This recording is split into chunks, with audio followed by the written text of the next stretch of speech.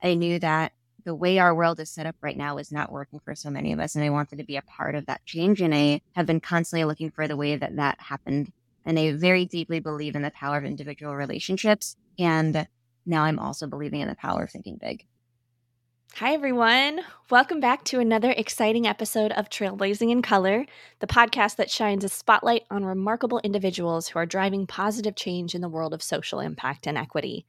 I'm your host, Sarah Chapman-Becerra, and today we've got a guest who's not just pushing boundaries, but breaking them down, one meaningful conversation at a time. In this episode, we're talking to top LinkedIn voice and leading inclusivity expert, Nate Shalev. Nate, who identifies as transgender, autistic, and Jewish, is no stranger to the power of self-discovery and authenticity. They're here to share their journey of embracing vulnerability and challenging societal norms, reminding us that true change often starts with individual choices and actions. Join us as we unpack practical steps we can take towards building more inclusive cultures, why embracing intersectionality is vital for creating inclusive spaces, and the idea that bravery isn't just about monumental decisions. It's about making small, authentic choices every day. Get ready for an inspiring and insightful episode with Nate Shalev, reminding us that change starts with embracing our true selves, one small moment at a time. Thank you for being here. Welcome to the Trailblazing in Color podcast, where we talk to changemakers and innovators focused on upending systems not designed by or for them to create a more inclusive and equitable world. I'm your host, Sarah Chapman-Becerra. Welcome to the show.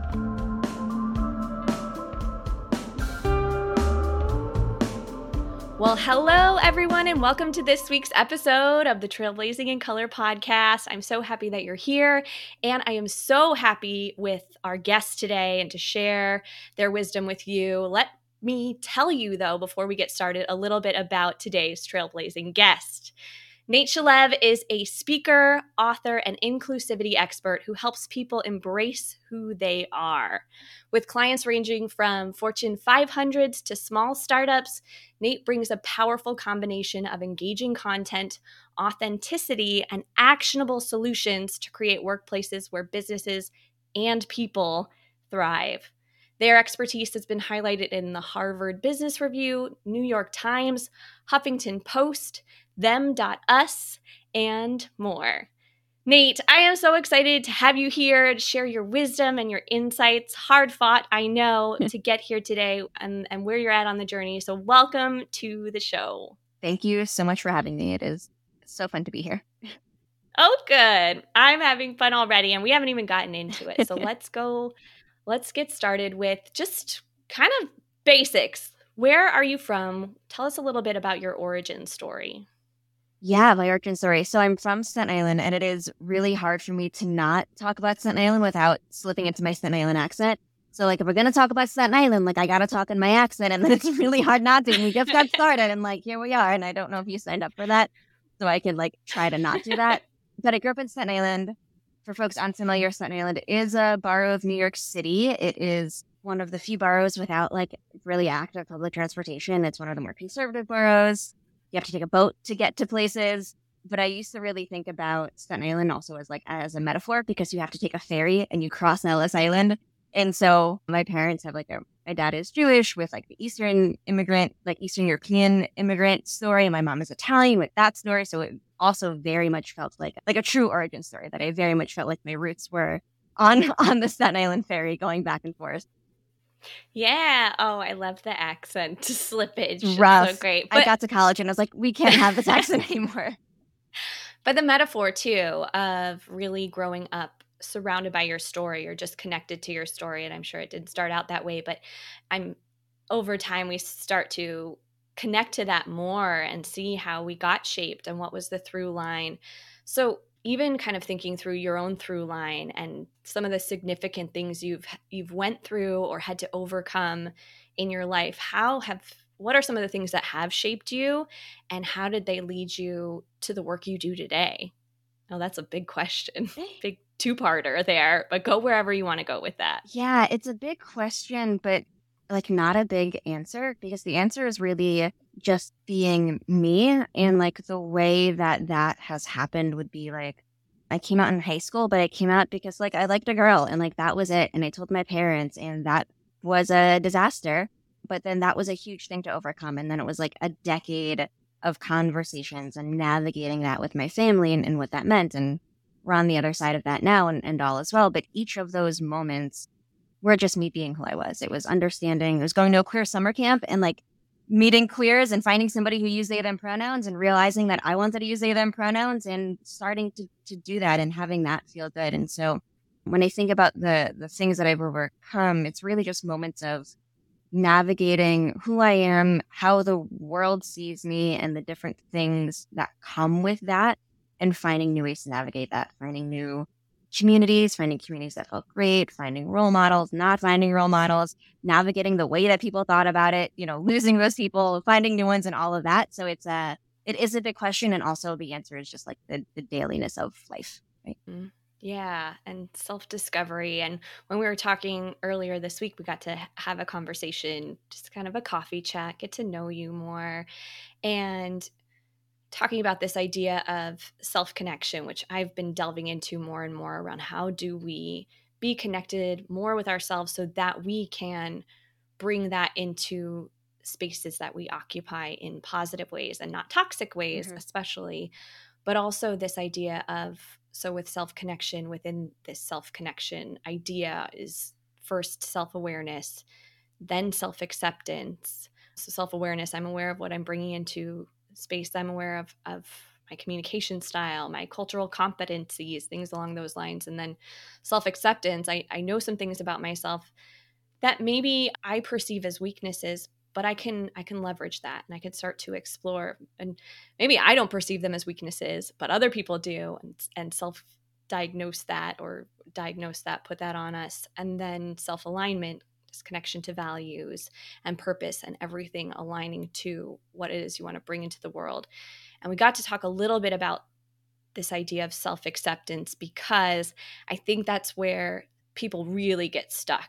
Mm-hmm. And what I've admired so much about your journey in the small parts that I've seen, because I know there's so much more, I think that you've really role modeled for a lot of people what eventual, or what working towards self-acceptance looks like, and putting more of that out into the world. Can you share a little bit about what that process has looked like, or what are some things you've unearthed in that self-discovery?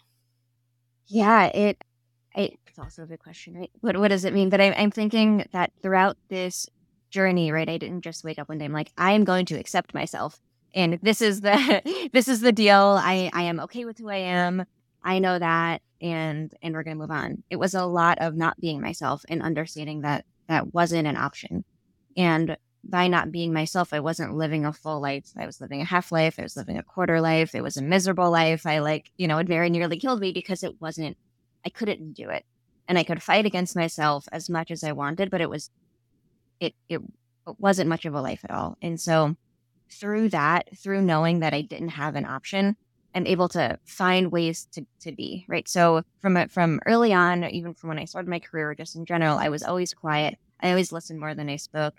And it took a while to understand that was a strength, that I could be quiet. I could have a quiet confidence. I could listen and use that listening as a strength, because I'm able to gather the information. And then when I actually do speak, I realize that people listen to me a lot more than they listen to the person who always spoke, the person who was always the loudest in the room, because when I spoke, people thought that I had something to say. And so through moments like that, and being able to understand that the way I am is the way I am, and that there's not, and it's okay that somebody else is not like this. This is who I am, and then I'm able to understand what's working. And if it was something that wasn't working for me, then I could change it. But I had to understand that it wasn't working for me, not because somebody was telling me that it was not working. Yeah, this idea that it's a process. You don't just wake up one day and say, I am here, I accept all of me. But it's an ongoing evolution, and it never stops, or it shouldn't stop until the day we die, until we're Right. not here anymore. So even thinking about the short term, what's something that you've learned about yourself recently? Recently, I have learned that I have big dreams. And I did not know that, right? We're both part of the Upside, this community of consultants and entrepreneurs, and being in conversation with folks and having the permission to dream big is something I didn't know about myself. I knew that I wanted to impact people. I knew that the way our world is set up right now is not working for so many of us, and I wanted to be a part of that change. And I have been constantly looking for the way that that happened. And I very deeply believe in the power of individual relationships. And now I'm also believing in the power of thinking big. And that's something that I did not know was going to be part of how I thought about myself, but I'm so into it. That's so beautiful and inspiring, and it just calls forth this idea because you brought up the upside, and we have to surround ourselves with community that's capable of pushing us to think bigger, to not sell ourselves short. And I think that's the power of definitely the upside, and what Aaron Helper has created is I've in every coffee chat I've had, it's like, charge more. No, you can, no question, can you elevate to the places you want to go, to the impact you want to make? No question in the mind of the person on the other side of the call. And so that just instills more and more self belief, and the fact that, hey, I'm not alone. I'm not on this journey alone. And I will have some days where I'll cry, and I have shoulders to lean on for that. So I agree wholeheartedly, and we are the sum of the people that we surround ourselves with. So let's surround ourselves with big dreamers. Yes, absolutely.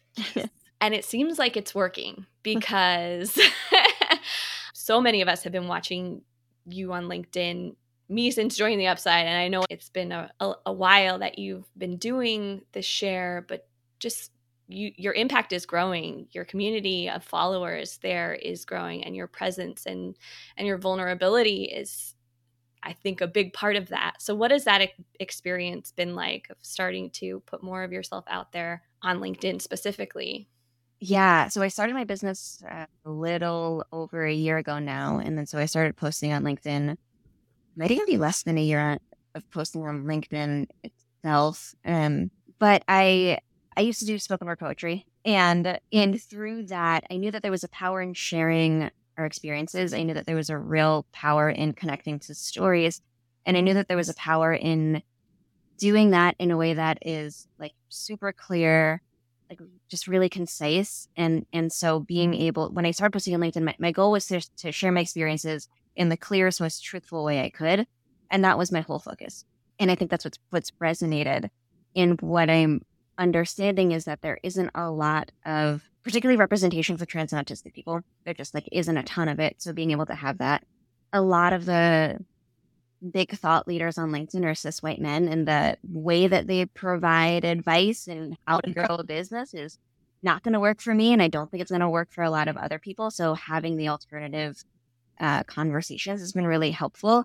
And what you said before, people wanting to have this space to be able to talk about these things. I think inclusion work can feel really lonely because you are constantly, I don't know, fighting against other competing business needs, or you're constantly, like, people are constantly telling you that maybe it's not a real thing that you're experiencing. And so it can feel tough. And so being able to provide a space to tell people, like, this is, I'm acknowledging your experience, and here's a way out of, not a way out of it, but here are some like very actionable tools and tips that you can use to create better workplaces, because our workplaces affect us way beyond work. We carry work with us all the time. And so to think that it's only isolated to the work day just doesn't happen. When we have bad bosses, they stay with us for months. They affect our self-esteem, they affect our confidence. The way that, particularly in the US, we understand work is very much attached to our values. So if we're not getting it there, we need to be able to do that work and have it be a better place for us to be. And you're right that this work can feel so lonely, and it can feel so interconnected with your personhood and your character and your identity. So it's not just they're attacking your idea or gaslighting your ability to make change, and or your inability, that is, but it's also attacking your character and your marginalized and oppressed identities. And it's so intertwined, and it makes it exhausting. And again, back to community, it's why we need a space, DEI practitioners, people in leadership roles, especially from historically underrepresented communities, because it can feel so lonely being in a system that was not designed with you in mind at all. And so I feel like this is a great time to talk about your inclusion roundtables and the catalyst behind starting these conversations and how it's been going so far. I mean, it started because I felt like there needed to be a community, that I would come into a company and do a speaking engagement, and then there'd be no place for follow-up. Maybe the organizations had ERG groups, but maybe not, and how well developed they were, and also having a space outside of the company to truthfully talk about how the company was doing, I think is always necessary. And I would also post on LinkedIn, and there'd be great conversation in the comments, but no follow-up after. And so these roundtables were a way to just bring folks together. There's a model right through the upside of these sales roundtables, and I was like, we should do them with inclusion and be able to come together, talk about the problems that we're having, talk about the challenges we're facing, and just be able to be in community with one another. And it's been really special. The one that we had today was so global that it was like Switzerland and Canada and the UK, and it was super special to have all of these different folks working on similar tasks and dealing with these problems, being in the same room and trying to work through them together. And I was able to join this morning, and we were talking a little bit before we started recording about how clear it is that people have been waiting for a space like this, just for a forum to open up about their own experiences and also the experience of trying to make headway in an organization that is just talking the talk but not walking their walk, and how defeating that can be, and to just have a landing place for those conversations. You could just tell people in the chat, in people coming off mute, because there are other spaces where you may get crickets, or more so with other audiences. Right. Who is anyone here? Like, all I see is cameras off and nobody's really saying anything, but that was not the case, which just goes to show people have been looking for a community around this, and you've really created it. Yeah, I think so. I mean, I realized today, so because today was, I don't know if it was because today was focused on neurodiversity or if that's just the nature of because of what I speak about, but I don't know of a time where I've just been in the room with so many other autistic people. It was very cool. So I think you're absolutely right that folks need a space for it, both in terms of career and also just personally to be able to have these conversations. Hey, if you are enjoying the show, be sure you subscribe and join our community at trailblazingincolor.com, where we share resources, connect you with other amazing trailblazers in our Trailblazers circles, and amplify our collective power. Hope we see you there. Okay, back to the show. And I think there's so much power too in the nonprofit sector, in the community organizing sector. There's so much focus on coalition building and building your diverse set of people and groups that are all working towards a single vision. And I think we're currently really missing the mark in terms of the corporate side to create these coalitions across organizations. What are you doing over here? What's going on over there? What's working? What's not? We're in research and development at scale in this work. I mean, it's been about 2.5 years since June of 2020, and we've still got a long way to go. So I think people are feeling the exhaustion of wanting to be further and not, of thinking there was more money and more hope behind growing this body of work faster. But now we're seeing a lot of the same roadblocks. And we wouldn't know that if we didn't have spaces cultivated to talk about that without our employers looking over our shoulders or listening in. Yeah. So thank you for creating this space for us to do that. Yeah. I mean, thank you for being a part of it. Yeah. I'm on for the next one. I'm on the email list. I'm getting the invites. And so for those of you listening, we'll share in the show notes how to sign up for these inclusion roundtables and get connected to these conversations, because they go deep and also wide somehow, magically, which is so great. So as we're talking about just some of the things you're growing in your business, I know you offer several different workshops within organizations. One of them that really caught my eye was being brave when you don't want to be. And I know there's a story behind certainly how that workshop came to be. So how did you come to that? And maybe even what's a time that you've had to be brave when you didn't want to be? Yeah, I mean, the story behind it is I started posting on LinkedIn and it started resonating. And I had all of these people calling me brave all the time. And it made no sense to me because I'm not a brave person. I am not going skydiving. I am not running into burning buildings. Like, it is not, I don't like scary movies, right? Like, it's not me at all. I am not brave. And so I tried to figure out what they meant by it. And I started to understand that they meant that I had the courage and the confidence to be who I am and to live openly, to talk about it, and to do that and not know what the consequences were going to be. And so I created this workshop to be able to help others do the same, to be able to help folks be who they are, be confident in who they are, and have ways to be able to talk about what they need, to ask for what they need, to know what they need, and then to have organizations be set up so they can get folks what they need without those repercussions. They can create the environments for people to be able to be who they are, ask for what they need, and then get what they need, and feel as good as they can doing that within, an organizational context with all of its organizational stuff. So that's that's the idea behind the workshop and the story behind it. And then a time when I had to be brave recently when I didn't want to be. I recently had gender affirming top surgery a few months ago, and right before the surgery, I had all these all the transphobic voices from all of the places in my head. Like, you're gonna regret this. Dysphoria is not real. Why are you permanently altering your body? Right? All of the stuff. And so I had to quiet all those voices and be like, okay, if it was just me in the world, what am I gonna do? And I knew that the surgery was the right move, and so I went ahead with it, and it was the best decision I've ever made. I'm more me. I'm more confident. I'm standing taller. Like, my baseline of existence is so much more elevated because of this. But it's something that required that internal sense of confidence and bravery that I have cultivated and knew and was able to listen to my gut and say, no, this is the right thing. All of these voices are not right. You need to go forward with what you want to do, even though it's scary and even though you don't necessarily want to do it, but you don't, but you got to do it. So. Mm-hmm. Well, I love that frame that you shared. If it were just me in the world, if it were just me, there are no other voices. All of these voices that I've heard my entire life, but shedding that and just listening to my inner voice, my intuition, my gut. How is your decision making different? Well, you were able to quiet that and get to the root of really what you wanted, and you're so much happier and lighter and physically, and just literally lighter. Literally.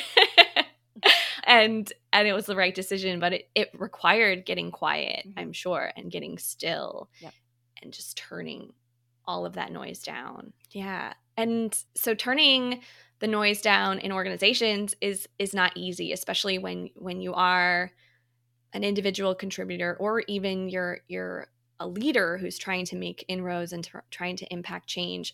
What are some of the ways that you assess or just interpret organizational readiness? And maybe that's not even the right question, but who are some of your favorite clients to work with because hey, this will at least go somewhere, or it's they're ready to receive these messages? I think organizational readiness is a great term. The clients that I love working with and work the best with are the ones who are already bought into diversity, equity, and inclusion. They know that it's important.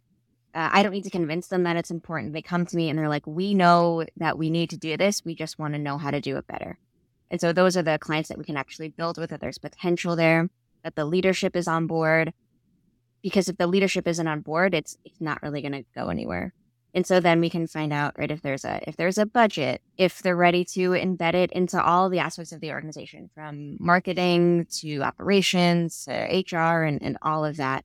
So being able to assess that. Do they have ERG groups, employee resource groups, communities where employees can come together? Is there a set DI team, right? Is there a team that is working towards this, that they are also well-resourced, that it's not just one person, it's a full team, that they have the budget, that they have the buy-in, that there's accountability measures for everyone, not just that team, so the team can't get scapegoated when things don't work out, that everyone is accountable for it. So there are definitely indicators that can be really looked at and seen. I just see a checklist. Boom, boom, boom. Yes, no, yes, no. Okay, well, you're ready, or here's what you need to do to get ready to bring this work in. Yeah, and how organizations come to me. If they come to me proactively and they're like, we want to do this better. We've done this. Here we can see you can fill this gap for us in this way, whether it's trans inclusion or diversity. Generally, they want to do better. But if they come to me and they say, we tried to roll out pronouns and it didn't work, and we got pushback, and now we need to clean up, right? Something like that. Then it's a different framework because we're trying to. People are already hesitant, and so now we have to speak to that first before we can build on something. And what I loved about when we were talking in our coffee chat was even in thinking about organizational readiness and your approach in coming into an organization and what you decide to deliver. What I loved at a certain point in our conversation, you said that showing up 100% authentically is not your goal, in any space. There's layers to that. And while you do share a lot of yourself, your story, and are the expert of your experience, as you shared, I think people sometimes feel like, oh, if I'm not being 100% me, what's the point? Like, that's the goal. But you're saying that's actually not the goal. And I want to hear a little bit more, or share with our listeners a little bit more about what you mean by that. Yeah, so it means that there are different spaces where you can feel more comfortable showing up with different parts of yourself. And you will know that. You will know internally, right? Your body is going to send you signals. You're going to feel comfortable sharing. Like there are ways that you'll know what feels good for you. And for me, I'm autistic, which means like in general conversation, I'm masking almost 100% of the time, which means that I'm hiding my autistic traits to be able to have a conversation with somebody who is neurotypical. And that means that it's exhausting, but I do it because I want to be productive in the world. I want to speak to people. I want to build relationships, and I know what that entails. And that entails me not being 100% me. It means that I am able to choose which parts feel okay to share and which parts don't, and that I'm able to get the rest and take care of myself in the other ways when I'm not able to show up, 100% is me. But I'm able to choose that. And it's the same thing with any part of my identity, right? Any part of me that I get to choose. And to me, that's really empowering.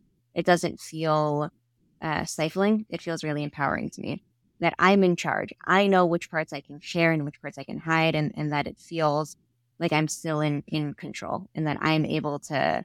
It's all me, right? I'm still me, even when I'm not necessarily being 100% me. It's still me. I'm not somebody else. And so that piece is always it feels right because it's still me, and I'm able to choose which parts are showing up in what places. That's such a powerful reframe to see it as your choice, as your autonomy around what you're choosing to share with others.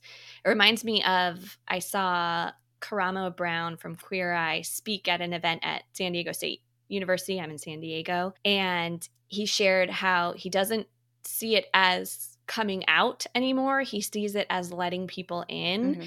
And that just connected so much to what you were saying, is how do I want to let these people in? How much of myself is it safe to share? And are they worthy of knowing? Exactly. Maybe worthy is not the right word, but I like worthy. Worthy makes sense to me. It takes some trust building to really decide how deep you want to go and what they can hold carefully, Exactly. and in a caring way, so that you are protecting yourself from harm. Yep. And from just bad environments and more emotional labor than you need to be giving. Exactly. Yeah. Oof. It's making me just rethink some of the ways I've been just having negative perspectives around another person being judgmental, or just assuming their perspectives. It's like, no, I can own how much I want to let people in. There Right. we go. Yeah. You've just got me thinking lots of things. Thank you, Nate. Well, you are a big presence in this space now. You can receive that because I know. But you do have a voice, and a lot of people are listening to it, and it's making a big impact. I do want to hear, who are some of the voices that you're listening to or just influenced by in this work right now? Yeah. On LinkedIn, Madison Butler is fantastic if you follow her. Ellie Middleton talks about autism a lot. Elizabeth Liba, who's the author of I'm not yelling, I don't know if that's how you say her last name, but Liba, yeah. Liba. Yeah, those are some of the folks that I constantly follow. Like whenever they post something, I'm like, I am watching what you say. Uh-huh. When we surround ourselves, and we were talking about community, and I think we've got so much access to community now just in terms of the algorithms that we create for ourselves online. I was talking to my partner about LinkedIn the other day, and she spends a lot less time there Yeah. than I do. And she was saying, I really don't see people having conversations, or it just kind of feels like a lot of look at me posts. Mhm. I said, oh, you come over to my algorithm. The Yeah. conversations are so good. I get lost it's dangerous. Yeah. How easy I get lost in these amazing discourses that are happening online with two people that have never talked outside of this thread.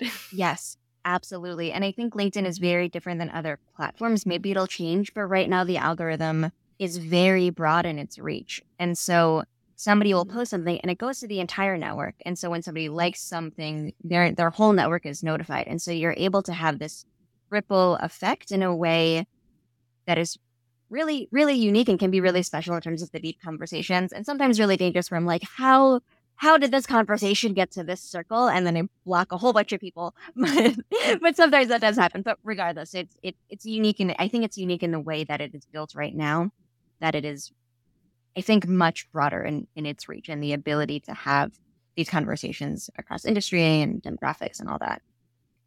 It feels very special, the space that it is right now, and I hope it doesn't change. But we have no control over that. So let's Right. just embrace what we have access to now and the reach that we can create as a result.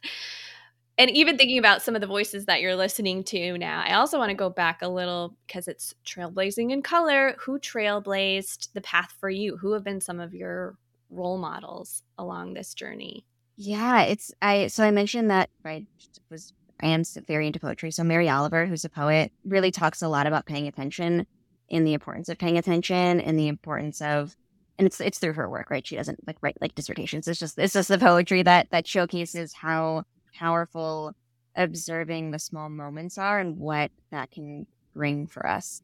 So Mary Oliver is one, Audre Lorde is one, Audrey and Rich, and then the friendship that Audrey and Rich and Audre Lorde had has always been like a really guiding force for me in the way that they were able to speak to one another and support one another and like along lines of difference, but also just like in the kind of activism advocacy world, it's felt like a very unique kind of friendship. And Audre Lorde lived on Staten Island, so that was super cool to know. we don't have many of them, many Staten Islanders. Claims to fame. Exactly. Yeah. Cindy Crawford is my claim to fame from DeKalb, Illinois. Nice. Audre Lorde's a pretty good one for Staten Island, I Yeah. must say. And now Nate Shalev. I mean, we've got Pete I Davidson mean- too, so you know.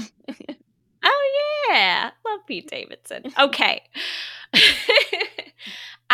Just in thinking about, well, because you mentioned a couple of authors, Mhm. let's talk about books. Yeah. I feel like you are a voracious reader like me, but what are a few books that have changed the way that you think about people or the world? Yeah.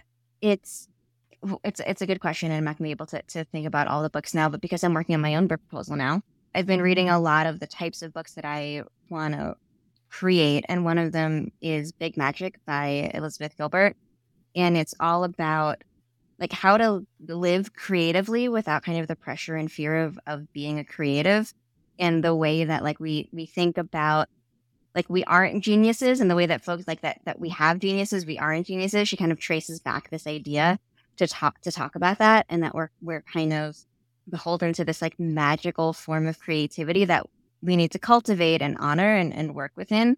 But I really love it because there's this sense of a magical practicality, and I really enjoy that because I think that's what I feel often in my work is that it's practical, but we're trying to build relationships with people. And that, yes, we're trying to change systems, but people make up the systems. And so we change the people, we can change the systems. And so that's just something that feels really special. Yeah. I haven't read that one, but it's a good reminder to check it out because you're not the first person who has recommended it as Cool. just a new way of thinking about things, especially as entrepreneurs who are trying to also expand thought leadership and new models of thinking, new ways of dissecting these big problems, it's a lot of pressure that we put on ourselves that can really take away from your ability to be creative and think more deeply. This idea that we have genius, we are not Hmm. geniuses, we all have genius. And I really like that framing too. Yeah, she frames it that it was actually in Greek literature or whatever. It was like a physical person, like a muse, right? That would like be there with you, and so it would be like you would be essentially like assigned to your genius. And anyway, it's great. So I do recommend it.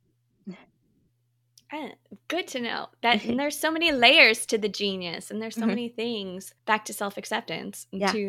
to just quiet everyone else's voices around what that genius is and really seek it inside of yourself. Hmm.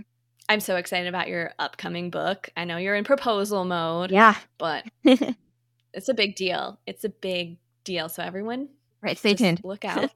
Stay tuned. I know that's all we can say. Just stay tuned. Because I don't know.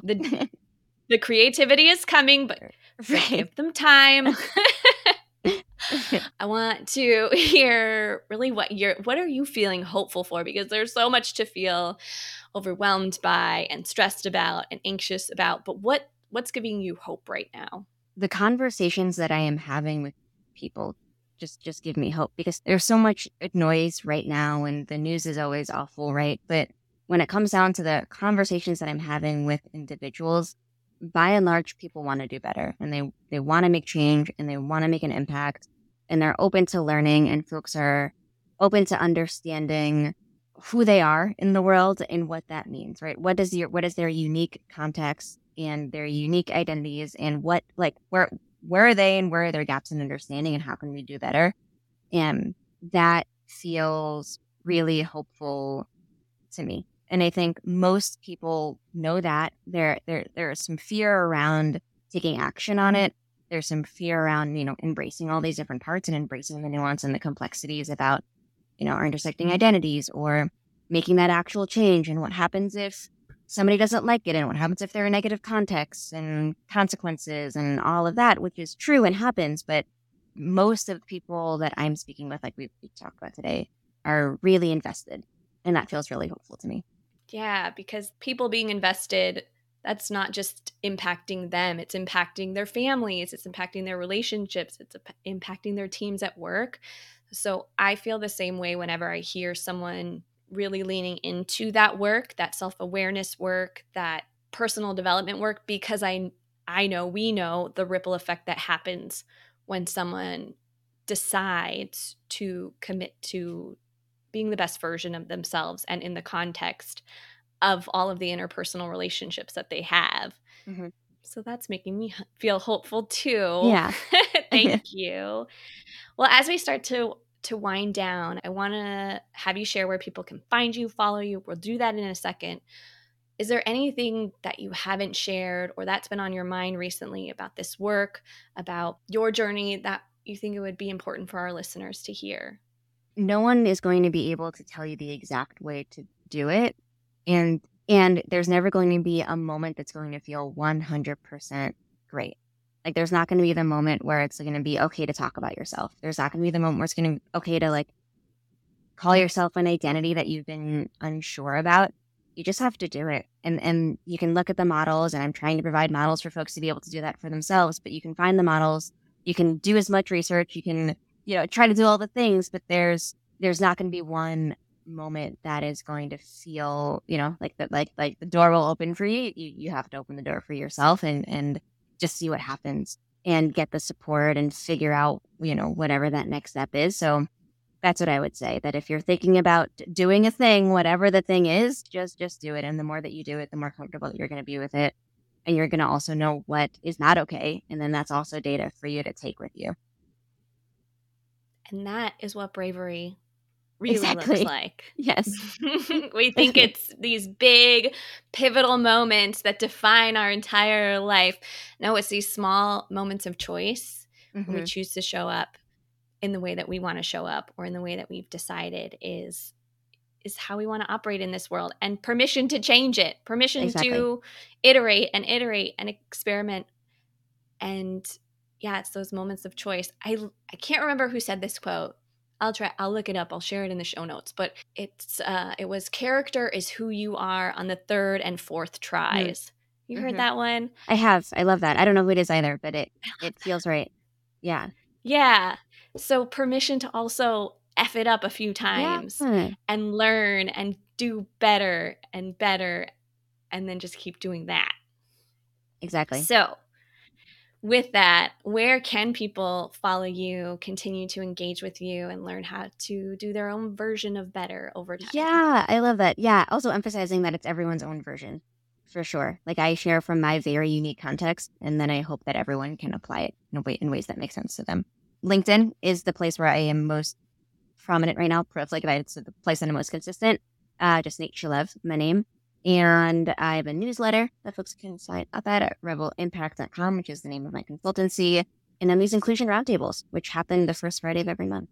Well, we will share all of that so you can, listener, grab those links, find all of the ways to connect and follow and be a part of these really important and really fun conversations. Right? Yes. I hope they're fun. They're supposed to be fun. Yeah. So many fascinating people.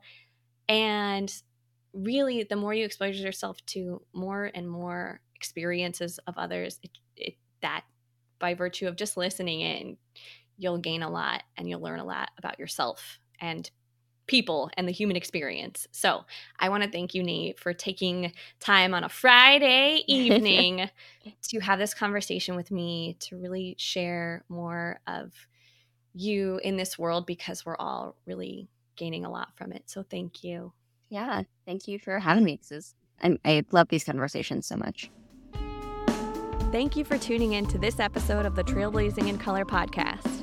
If you enjoyed this episode, please rate and review the podcast on Spotify, Apple Podcasts, or wherever you listen. Don't forget to hit subscribe for future episodes. You can also follow us on Instagram at trailblazingincolor and at trailblazingincolor.com/podcast. The Trailblazing in Color podcast is created and executive produced by me, Sarah Chapman-Becerra. The Trailblazing in Color podcast Season 1 production team includes Alicia Archer and the Podcast Bestie team, led by Angie M. Jordan and supported by Jean Credit and Sarah Decker. Our theme song was composed by Troy Chapman. Thanks, Dad.